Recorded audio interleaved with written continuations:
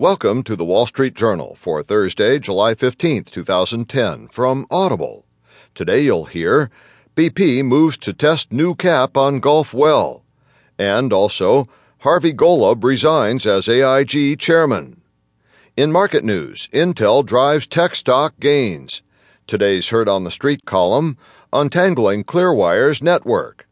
Plus today's editorial, in Walter Mossberg's Personal Technology, backing up isn't hard to do.